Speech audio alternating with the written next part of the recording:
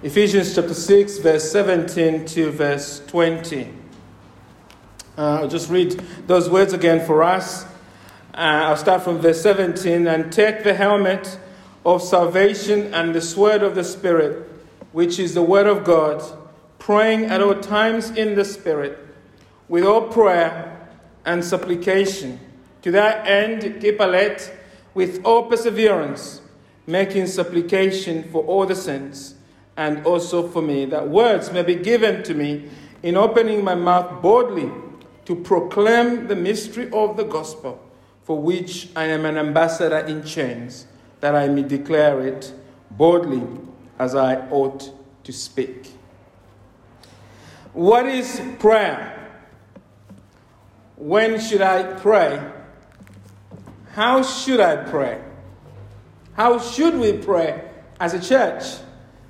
Just a few of the many questions all of us have about prayer. And I guess we can summarize that question into one, can't we? Does prayer matter? Is prayer important? And I hope your answer is yes. Prayer is important. I hope that's your answer. And yet, as we think about that answer, that prayer is important, it's worth asking ourselves another question. Is talking to God a priority for you? Do you long to talk to God? Do you notice when you've gone through a period and you haven't really spoken to God? And what about us as a church? Would we say we are a praying church? Would we say that talking to God is a priority for us as a church? As someone has said, nothing is talked about more and practiced less than prayer. So our goal this month is to encourage us, encourage one another really to talk to God every day and to make that a top priority in our life, in our individual lives and in our life together. And to help us do this, I just want us to look at that passage we just read from Ephesians 6, verse 17 to verse 18 to verse 20 in particular. This is one of the passages in the Bible that teaches us why prayer is very important. We looked at a passage last week in 1 John chapter 5 that taught us why prayer is important. And this is another one that teaches us why prayer is important. And when we look at these verses, I think the key truth that these verses are teaching us is this. It's saying prayer matters because prayer is the weapon we use to fight the battles of life through the strength of God. Prayer matters because prayer is the weapon we use to fight the battles of life through the strength of God. This passage in Ephesians comes at the end of the letter of Paul to the church at Ephesus. Paul wrote this letter, of course, to people who are new followers of Jesus. They had lived in that ancient pagan city of Ephesus. And this letter really is divided in two parts. Chapter 1 to 3, Paul is reminding us that God has given us a new life in Christ. It's by grace you've been saved through faith, Ephesians chapter 2. It makes that point that we have this new life through the grace of God. In fact, it goes on to say we are one people now. Christ has destroyed the wall of separation that divides us. We're new people in Christ, united from different backgrounds, brought together as a new people in Christ. That's what chapter 1 to 3 is really getting at. Chapter 4 to 6 is explaining what it now means for us to live in light of what God has done. So if you read the letter of Paul, the letter of Ephesians, you notice that there are really no commands until you get to chapter 4. Everything up to 3 is really just telling you, they're indicatives, we might say. And then from chapter 4 onwards, it's now imperatives, how we should live. Because Paul wants us to understand who we are before we can understand what it means to live in light of who we are.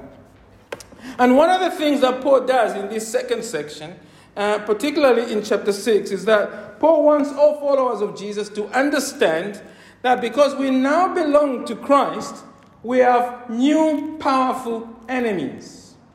When you gave your life to Jesus, when you repented, you pledged your allegiance to the Lord Jesus Christ. But it was also an act of declaration of war against powerful forces in the universe. If you like, the paradox of our new life in Christ is that right now, right here, if you're trusting in Jesus, you are sat in the heavenly places with the Lord Jesus Christ. Chapter 1 makes that point. We are sat with Christ. And Paul expands on that in chapter 2. That's the reality. And yet, at the same time, you are still here physically. You are sat with Christ in the heavenly places, but yet you are here physically in this fallen world. So in one sense, you are safe and secure in Christ our King, and yet because you are still alive in this world, you are on enemy territory. You are facing deadly enemies that are at war against you. And that is why Paul says in Ephesians chapter 6, he calls on us in this passage we just read, to put on this spiritual protective gear that God has given us. We need to put this on, don't we? Verse 10 to verse 12 says that, doesn't it? Let's just read that. It says, finally, be strong in the Lord and in the strength of his might. Put on the whole hammer, the protective gear, that you may be able to stand against the schemes of the devil. For we do not wrestle against flesh and blood, but against the rulers, against the authorities, against the cosmic powers over this present darkness, against the spiritual forces of evil in the heavenly places. That's the call to put on the armor. And as we read from verse 13 to verse 20, we realize one thing about the armor. The armor is by and large defensive. It's a protective gear. Until we get to verse 17. There in verse 17, we are taught to wield the sword of the Spirit, which is the word of God. And we are taught to pray at all times in the Spirit. If you like, verse 17 to verse 20 is teaching us that we fight the battles of life by allowing God the Holy Spirit to enable and direct our Bible-saturated prayers in Christ to the Father. This is what true spiritual warfare is. There's a lot of talk about spiritual warfare. Well, spiritual warfare is praying the Bible back to God, enabled by the Holy Spirit, through the power of the Holy Spirit, to the Father through Jesus Christ, in complete dependence on the Holy Spirit. And so in these verses, verse 18 to verse 20, Paul teaches us, just 3 lessons I want to share with you this morning, that it teaches us about how prayer helps us to fight the battles of life in the strength of God. The first lesson, which is, hopefully you can see there on your outline, is this: prayer is fighting for ourselves. What is prayer? Prayer is fighting for yourself. The government constantly undertakes a national risk assessment. It's a national risk assessment against international terrorism. In fact, I worked on one of these when I was a civil servant. They look at all the things that are going on in the country, the threats that the country is facing, and they come up with a rating through all the different agencies in government. And the current threat level is substantial. That's the current threat level. There are different levels. And the current threat level in the country from international terrorism is substantial. What does that mean? That means you can go to the Met website, you can check for yourself. What that means is that an attack is likely at any time to the UK. That's what it says, it's substantial. But in the kingdom of God, our threat level, if you were to do a risk assessment of the threat level, in the kingdom of God, the threat level should be critical. It is critical, which means an attack is imminent. It's not just likely, it is imminent in the kingdom of God. At any moment, you will be attacked. It's that real. And this is why God commands us here to pray. Look at verse 18. Verse 17 says, and take the helmet of salvation and the sword of the Spirit, which is the word of God, praying at all times in the Spirit, with all prayer and supplication. Paul is saying, pray all the time, in every way, and for everything. He's saying, fight in the strength of God for yourself. Paul is saying, in light of what I've said from verse 10, from verse 13 to verse 17, 16, so to speak, you need to realize that your life is a battlefield.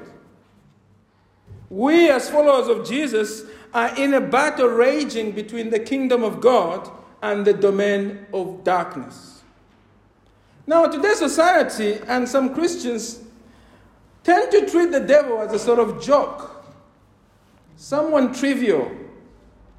Society tends to think of the devil as a sort of fascinating myth, and you have, all these kinds of movies made about the devil, Hellboy, and all kinds of things. But the Bible is serious that the devil is a real and dangerous enemy. He's your number one enemy. It's worth reading verse 11, verse 12 to verse 11 to verse 12 again. It says, put on the whole armor of God, that you may be able to stand against the schemes of the devil. He's real. And verse 12 goes on to say, for we do not wrestle against flesh and blood. Whatever battles you're facing in life, Paul says, that's not the battle. The real battle in your life is this one. But against the rulers, against the authorities, against the cosmic powers over this present darkness, against the spiritual forces of evil in the heavenly places. Satan who is Satan? Satan is a powerful fallen angel, the Bible teaches us, who has brought evil in the world.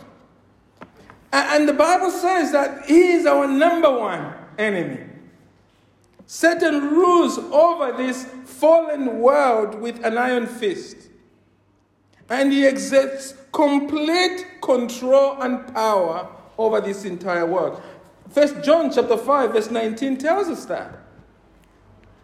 I think we're sometimes too quick to run to passages that assures us that God is in control. Of course, God is in control. But we have to remember, in a fallen world, Satan is active in this world. 1 John chapter 5, verse 19 says this. We know that we are from God. We are under the power of God's control. And the whole world lies in the power of the evil one. That's what the Bible says. The whole world lies in the power of the evil one. What the Apostle John is saying is that everything in this fallen world, politics, economics, religion, education, it is all part of this evil totalitarian system. Now, of course, the devil is just one person, right? So we might say, how does the devil run all of this? How can he have the entire world under his thumb? Well, if we go back to Ephesians, we see that the devil is not alone. He does his evil work through his own civil servants, we might say. The ones which are mentioned in verse 11 and verse 12, particularly of Ephesians, for we do not wrestle against flesh and blood, but against the rulers, against the authorities, against the cosmic powers over this present darkness. The world is covered in present darkness. And it's these spiritual forces working with Satan that are keeping it under such darkness. Paul is saying that Satan is running a powerful organization with clear command structure, with a sense of ranking and orders. He has rulers, he has authorities, he has cosmic powers, a powerful machinery. And notice in Ephesians, it's set in the present tense. Over this present darkness, because it is emphasizing that Satan's demonic structure is relentless. They are working round the clock. They never take annual leave. They never sleep nor slumber. They are constantly working in this world. And of course, the satanic forces are many. They live and breathe evil to the core, and their job is to tempt, to deceive, enslave, and oppress entire humanity. I'm emphasizing this point so that we understand that right now, right here, as we live in this world at this moment, until the Lord Jesus Christ comes to establish his kingdom, this remains Satan's domain. This means we, as followers of Jesus, are living in hostile territory. We are foreigners in this world. in a dangerous land. And you as a believer, as you sit here this morning, you must understand that if you're trusting in Jesus Christ, the devil is working flat out to destroy your faith in God. He's working flat out to destroy your family. He's working flat out to destroy everything good God has given you, including your job. As a believer, you must never forget that you are at war in an enemy territory. And you're not just at war against the devil and his superstructure. You're also at war against the world system in general. The world is not your friend. 1 John chapter 2, verse 15 to 16 tells us. All that is in the world is your enemy. And of course, on top of that, you've got your flesh. You are still at war against your sinful flesh. This is a serious situation we are in as believers. Now, it is true that the Lord Jesus has defeated the devil. He has triumphed over him. Paul tells us in Colossians that on the cross, Christ Jesus made a public spectacle of his enemies. We who are in Christ are eternally secure. And I just want to say, if you haven't yet trusted in the Lord Jesus Christ, if you haven't yet repented, you are still in the enemy camp. You're still under the power of the evil one. And you need to repent so that you can be transferred from the domain of darkness and brought into the kingdom of the Lord Jesus Christ. That's why your parents are encouraging you to surrender to Jesus Christ. Why? They want you to be transferred from being under Satan's control to living under the lordship of the Lord Jesus Christ. So if we are in Christ, we are eternally secure. And the devil cannot rob us of our salvation. No power can plunder the kingdom of Christ and steal us from his firm and loving grip. He who is in us is stronger than he who is in the world. At the same time, our victory that we share in Christ over the devil, the world and the flesh, is not yet fully visible. We live in the now, but not yet.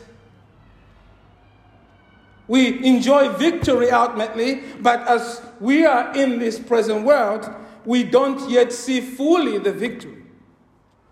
Until then, we are still on foreign soil. Until Jesus comes in glory, this world, until the kingdom of the Lord Jesus Christ becomes the kingdom of this world, becomes the kingdom of the Lord Jesus Christ, as long as we are here, we are on foreign soil. The devil will attack you, will ambush you. You will still be tempted to sin. You will still struggle with sin. You will still have suffering brought upon you by the evil one. Why do I say that? Because 1 Peter chapter 5, verse 8 to 9 says that. 1 Peter chapter 5, verse 8 to 9 says, "Be sober-minded, be watchful.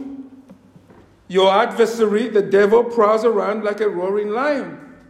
He's talking to believers, seeking someone, some believer, to devour.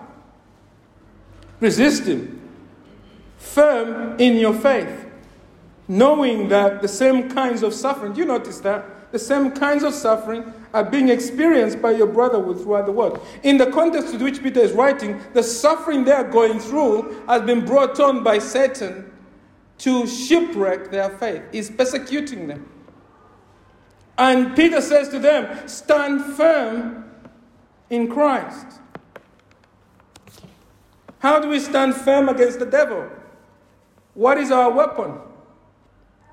Well, Paul, when we go back to Ephesians 18, isn't it? 6 verse 18, he says, prayer is the weapon. And take the helmet of salvation and the sword of the Spirit, which is the word of God. Praying at all times in the Spirit with all prayer and supplication. In other words, we fight for ourselves by having a a Bible-filled prayer to God. That's the weapon. The weapon, if you like, we might say, is the word of God, and the power that works through that weapon is our prayer. So as we pray, Bible-filled prayer, we are wielding the swords. Beloved, if you are not regularly talking to God,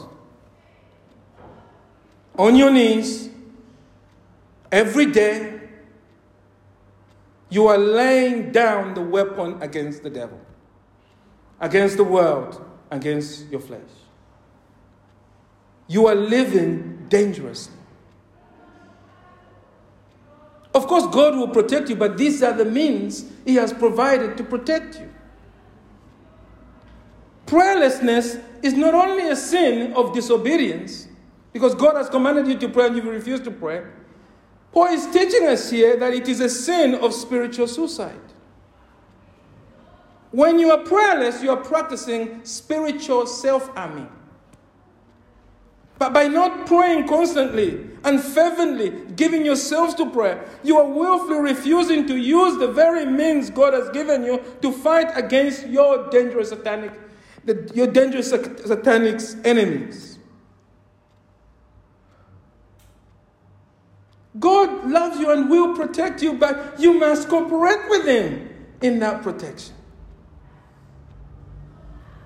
Charles Spurgeon reminds us that prayer surrounds our human weakness with divine strength. In other words, prayerlessness leaves you defenseless in this dangerous war we are in. I think one reason many Christians today are prayerless is that we are like the servants of Elisha in the Bible. Do you remember the story of Elisha and the armies of God? One day, a foreign king attacks Israel. He comes at night. I think he's the king of Aram. And he surrounds the city with a massive fighting force of horses and chariots. And so early in the morning, this happens at night, but early in the morning, a servant of Elisha wakes up. He gets up, and he notices that the city they're in is surrounded by the enemy. So he cries out to Elisha, "Master, what are we going to do now?" And Elisha says to him, "Don't worry about it. There are more on our side than on their side." Then Elisha prays to God, doesn't he, to open the eyes of the servant. And at that moment, the young man is shocked. God opens his eyes, and this young man is shocked. Because what does he see? He sees the whole mountainside full of horses and chariots of fire. The armies of angels sent by God to protect them. You see, the servant of Elisha is like many of us today, isn't it? We see the world only through physical eyes. And I think that's Darwinian naturalism. We are swallowed in the naturalistic impulses of our culture. All this stuff we're taught about evolution, blah, blah, blah, school and the physical, it adds up. And so when we are adults, we come to faith in God, we think we're not believing in this stuff, but actually the way we live driven by those things. On Sunday, we're thinking of God and the angels. During the week, none of that. And so we see throughout the week, except on Sundays, a half reality. A half reality. The ultimate reality is a reality that Elisha saw at all times. What was that? He saw that he was living in a bigger war going on. A world of angels. A world in which angels are at war with one another. And we see a vision of that in Daniel, don't we? That's the ultimate reality. And the Bible is saying to us, Paul saw this reality. That's why he talks about principalities and powers. And what the Bible is telling us is that your prayers are vital in this war. Your Bible-saturated prayers are the means God has sovereignly ordained to send you help on the battlefield of life. Again, God is sovereign. But don't forget the means through which He exercises His sovereignty. He has said it very clearly in Scripture, unless you pray, I won't act. Unless you pray, He won't send help. And therefore we must pray. We must do our bit in this battle. And I think the problem is that many of us do not realize how serious prayer is. We don't realize there's a battle raging over the souls of your little ones. You don't realize there's a battle raging over your wife, over your husband, over this church, over your own soul, over the place of work. We don't realize that. That's why we are so prayerless. The UK government just withdrew from Afghanistan. Why? Because they don't realize that the Taliban are about to overrun the country. That's why they are not engaging in war. They've withdrawn from that. We are like that. We are like the UK government. Just at the time when the war is raging, we do nothing. So what is the first thing we must do in light of this truth? Well, I think the first thing we must do is today we must repent of our unbelief in the existence of the devil. It is shameful, isn't it, that we have left the reality of Satan to the charismatics. We have left the reality of Satan to those that do not know how to engage him properly. Us, who allegedly understands all the points of Calvinism, us who sits on the privileges of the Puritans, seem to be prayerless. Seem to be people that hardly mentions the devil in our prayers and the need to hold him back. We must repent of this heinous sin for not taking the spiritual reality seriously. The second thing we must do is to repent of our tragic failure to actually fight for ourselves and our families as God commands us to do. What would we say to a parent who lets a child walk dangerously in the road or allows his teenager to wander off at night without protection? Would say they are irresponsible? Would say they are not worthy to be a parent? Not that any of us are worthy to be parents, but we say certainly they are not. We say they should not be a parent, isn't it? But I ask you, dear friends, dear loved one, I ask you, are we not guilty of the same thing spiritually by our prayerlessness? Parents, I ask you this morning, if you're not willing to pray and fast, and I mentioned fasting, pray and fast just for one day for your child, is that not spiritual negligence? If you have never at all in your life fasted for your children, is that not spiritual negligence? Is that not you saying, I am happy to endanger my children spiritually? If you, as a child, you have not led on God for your parents, you have not set aside a week of constant, fervent crying out to God for your parents, are you honoring your parents spiritually? I think not. Because in this most solemn responsibility of prayer, you have not taken up that responsibility to cry out to God, to wield the sword through prayer. And beloved, I do not speak about these issues because I think I am without sin. This is my problem. Everything I speak to you about is only because there are areas where I'm repenting of sin myself.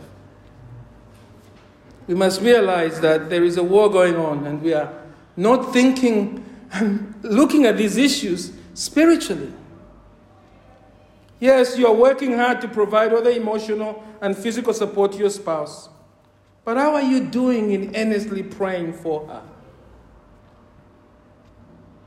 You may be happy that you are prayerless, but realize it goes beyond you. It goes to your spouse as well. Your lack of prayer is endangering her. It is endangering your family. And can I say, many of us have prayed to God to bless us with a family and with good work. And the Lord has answered those prayers, hasn't He? But beloved, can I encourage you this morning to recognize this truth, that once God gives us those things by prayer, we must hold on to them by prayer. The blessings came to you by prayer. Hold on to them by prayer. Don't just say, God has given me a job, praise the Lord, that's it, now I can do what I like. No. Start praying seriously about your place of work. Pray for your boss to come to know Jesus. And so let us repent then for failing to pray. the final thing we must do here is that we must meditate regularly on the good news of Jesus, isn't it? Nothing reminds us of how much we need God than the gospel. Right? Remind yourself that you are still a wretched sinner, saved by the grace of God in Christ. The gospel reminds you that you have no strength of your own. You need his strength every day. So, repent of unbelief. Repent of the tragic failure to fight for yourself and preach the gospel to yourself. Because we are at war, aren't we? Our spiritual enemies are fierce and relentless, and prayer is the means through which we fight in the strength of God for ourselves. That's the second point. I'll be quick on the next 2 points. The second point, the second truth that Paul is teaching us here is that prayer is not only fighting for ourselves, it is fighting for the church. It is fighting for the church. Paul commands here to pray for all followers of Jesus. Look at verse 18 again. Pray at all times in the Spirit with all prayer and supplication. To that end, keep alert with all perseverance. Keep persevering in prayer. Making supplication for all the saints. When I thought about verse 18, I said, really, this is a command to pray for the whole church of God, isn't it? Starting with us here. It says, pray for all the saints. Starting with us here. Saints are those who have been set apart in Christ. Us who have truly repented. Us as a church. Pray for us as a church. As a church here, we are collectively engaged in spiritual warfare. We might say this church is a local army of God stationed here in Bexley Heath to fight the powers of darkness. And the weapons of our collective warfare is what? United prayer to God for each other. That's what Paul is getting at. And the prayers have to be united, isn't it? Because we know from military history that it is not the size of the army that wins war.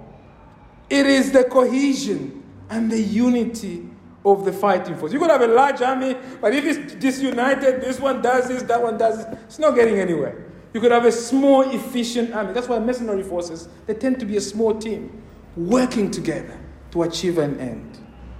And this is true for us as believers here. In our spiritual warfare, praying to God for one another must be a united effort, because when we are united, it is a formidable weapon, if you like, in our fight against our spiritual enemies. When we pray for each other, we are saying to God, your agenda is far bigger than my life. And I want to support your work in the lives of your people. You are saying to God, I know you love your church, and I love your church too. So I'm asking you, Lord God, to hear my prayers for your church.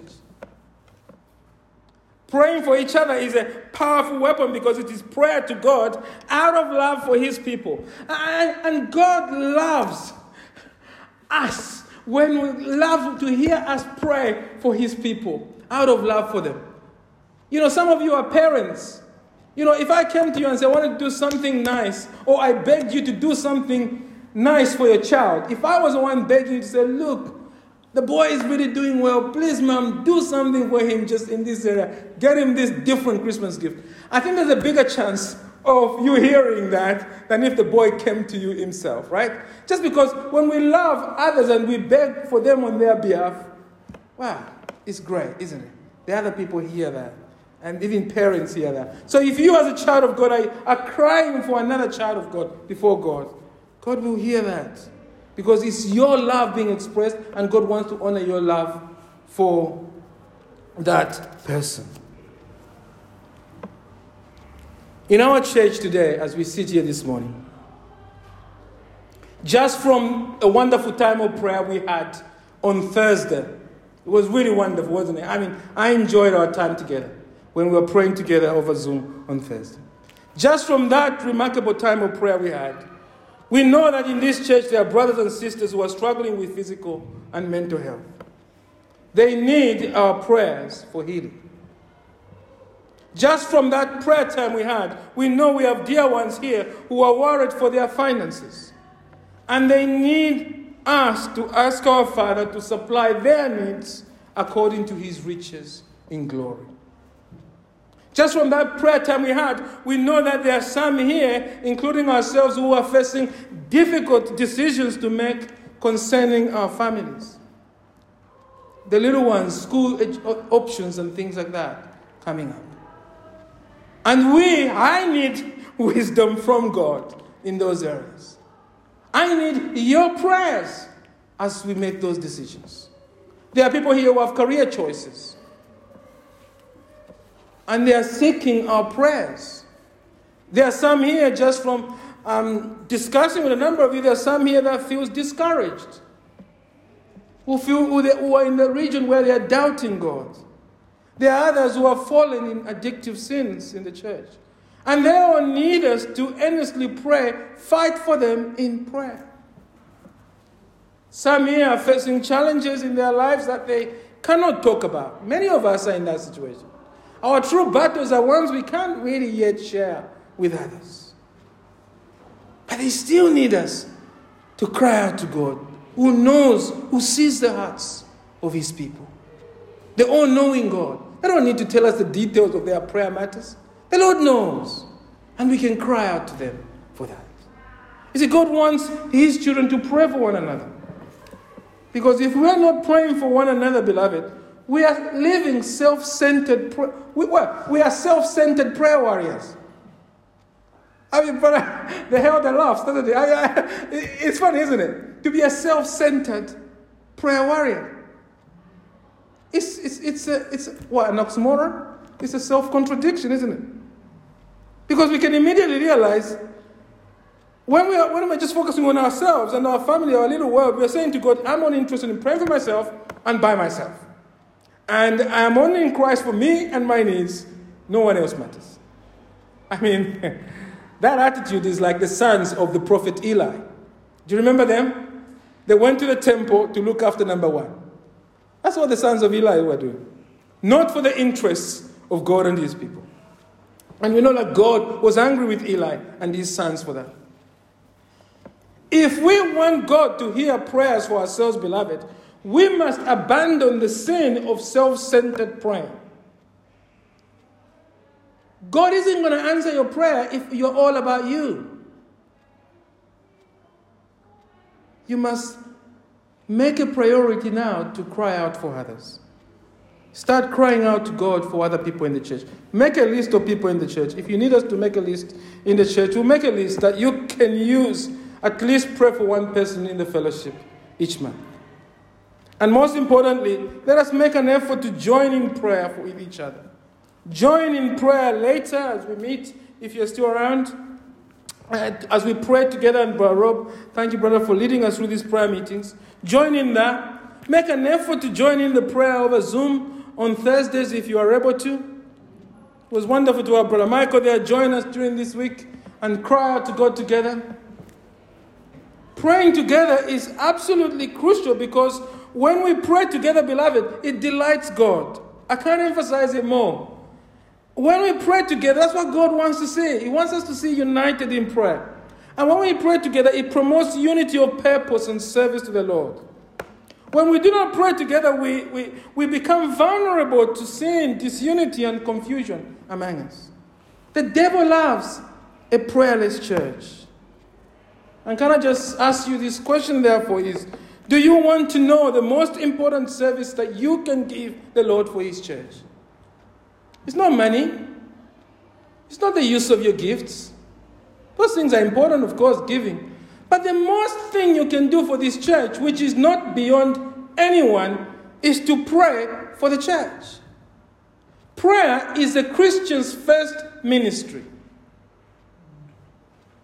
And so let us make an effort to pray, and let us make an effort to join in our prayer meetings. As a church, we desperately need God to pour out his power among us. We need God to give us a new burning zeal to know Christ and share him with others. We need God to accompany the preaching of his word with power. We need God to raise more elders and deacons as the work of the Lord increases among us. We need God to grow our Sunday school and to begin new work among young people who are desperately crying out for some work among us. We want them to learn about Christ, to know him and love him and serve him. We need God to help us as a church, not just to be self-focused, but to support missionary work around the UK and abroad. We need God to provide for our finances, which have been in a permanent state of crisis. How will these things happen? Well, it's not about shouting them at the pulpit. I think you agree I like a bit of shouting. But it's not going to come by that. Right? It's not going to come by that. Beloved, it's only going to come by prayer. All of these things will only come by prayer. Prayer is our first ministry as believers and as a church. Prayer is fighting for ourselves. That's the first point. And the second point is that prayer is fighting for the church. And now I'll be brief. The final point, prayer is fighting for the world. Prayer is fighting for the world. The grace of God demonstrated in Jesus is good news for the world. But the devil, of course, does not want the world to hear. That's 2 Corinthians 4 verse 4. He has blinded the hearts and minds of unbelievers so that they can't see the glory of Christ. How will their eyes be opened? Through the proclaiming of the good news. And when we proclaim the good news of Jesus, it is putting us in a war situation with our fearsome enemy. Because the gospel is bad news for our enemy. Why do we find it difficult to hear? Look, I can watch a football match for 3 hours. But why do I struggle just to listen to a message for 30 minutes? Because it's war, beloved. The proclamation of the good news is war. And Satan is working flat out to cut off my interest in listening to the word of God. The gospel is bad news for the devil. It is robbing, ransacking his kingdom. Why have the churches been closed in this country? Well, there's COVID, yes, etc., right? But why were they closed? Why were churches quick?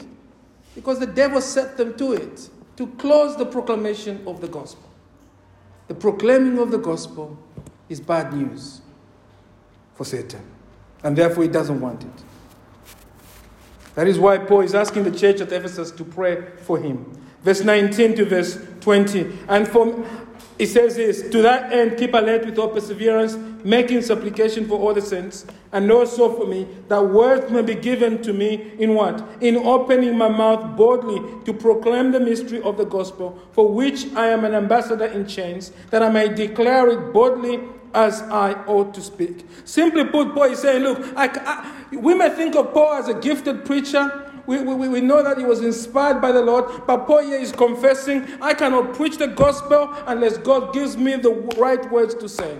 I cannot preach the gospel unless I'm filled with the boldness to speak it, especially with the wrists on my chains. Because Paul is writing this from prison, of course. He says, I cannot do it unless you pray for me. When we look at accounts in the Bible and church history of revivals, we are always seeing people praying. Prayer fuels the advance of the gospel.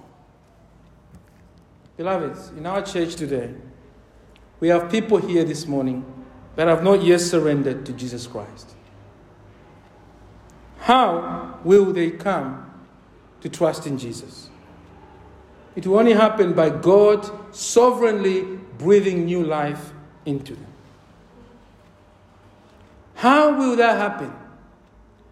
It will only happen if we give ourselves to prayer for God to pour His Spirit and convict those who do not know Him yet, to bring them to true repentance and faith. Outside this church, there are many people who have never said, can I just say on prayer on that? I believe I owe my salvation purely to my mother. Because she prayed for me every single day. Even when I had backslidden, she was like, Chola, what are you doing? The church is behind you. Go attend. And of course, mothers do that. And then she'll say, I'm praying for you to start attending church. Again, when I went through a period of backsliding. That's wonderful, isn't it? That's powerful when a mother speaks like that. So I know from my own personal experience that the power of prayer in bringing us to conversion. I'm not saying that all the time that happens, somebody must be praying, but we know of many stories that by and large, it happens through prayers of people for us. And in heaven will be surprises. There will be strangers who prayed for us to bring us that the Lord answered their prayers. So we must realize prayer is the way in which God works to bring people to Himself. Right outside here, there are people there are many people here who, in our neighborhood, who need to hear the good news of Jesus. How will that happen? Well, it will only happen by God placing a burden on our hearts to go out and share the good news of Jesus. But how are we going to have this burden to share the good news? Well, it's not by me shouting about it. As I say, I do that a lot of time. I think if shouting works, it would have worked for the last 5 years, right? Shouting doesn't work. It's the Lord Jesus himself who must place this burden on our hearts to go out and share the gospel. And for that to happen, we must pray for a burden. We must pray that God gives us that burden. I know some of you have loved ones who do not know Jesus. How will they be saved? Unless you intercede for them. Through you fighting spiritually for them in prayer. I think it's absolutely delusional to expect God to save our loved ones when we're not even willing to bow down in prayer for them. It's delusional. Of course, God is sovereign. But if we want our loved ones to come to know Jesus, we must give ourselves earnestly to this. Because in prayer, we approach God, our Father, through the power and strength of the Lord Jesus Christ, his Son, our all-conquering King, and we are enabled by God the Spirit to pray. The Lord Jesus Christ, our ever-reigning champion, faced Satan throughout his life, and he defeated him. The Lord Jesus Christ's victory over the powers was complete on the cross. And through his victorious death, Jesus has enrolled each one of us now to enforce the victory. And we enforce the victory over Satan through prayer. And Paul is teaching us here this morning. Wow, we do that by praying, don't we? Prayer is fighting for ourselves. Fighting for the church, and fighting for the world as God commands. Amen.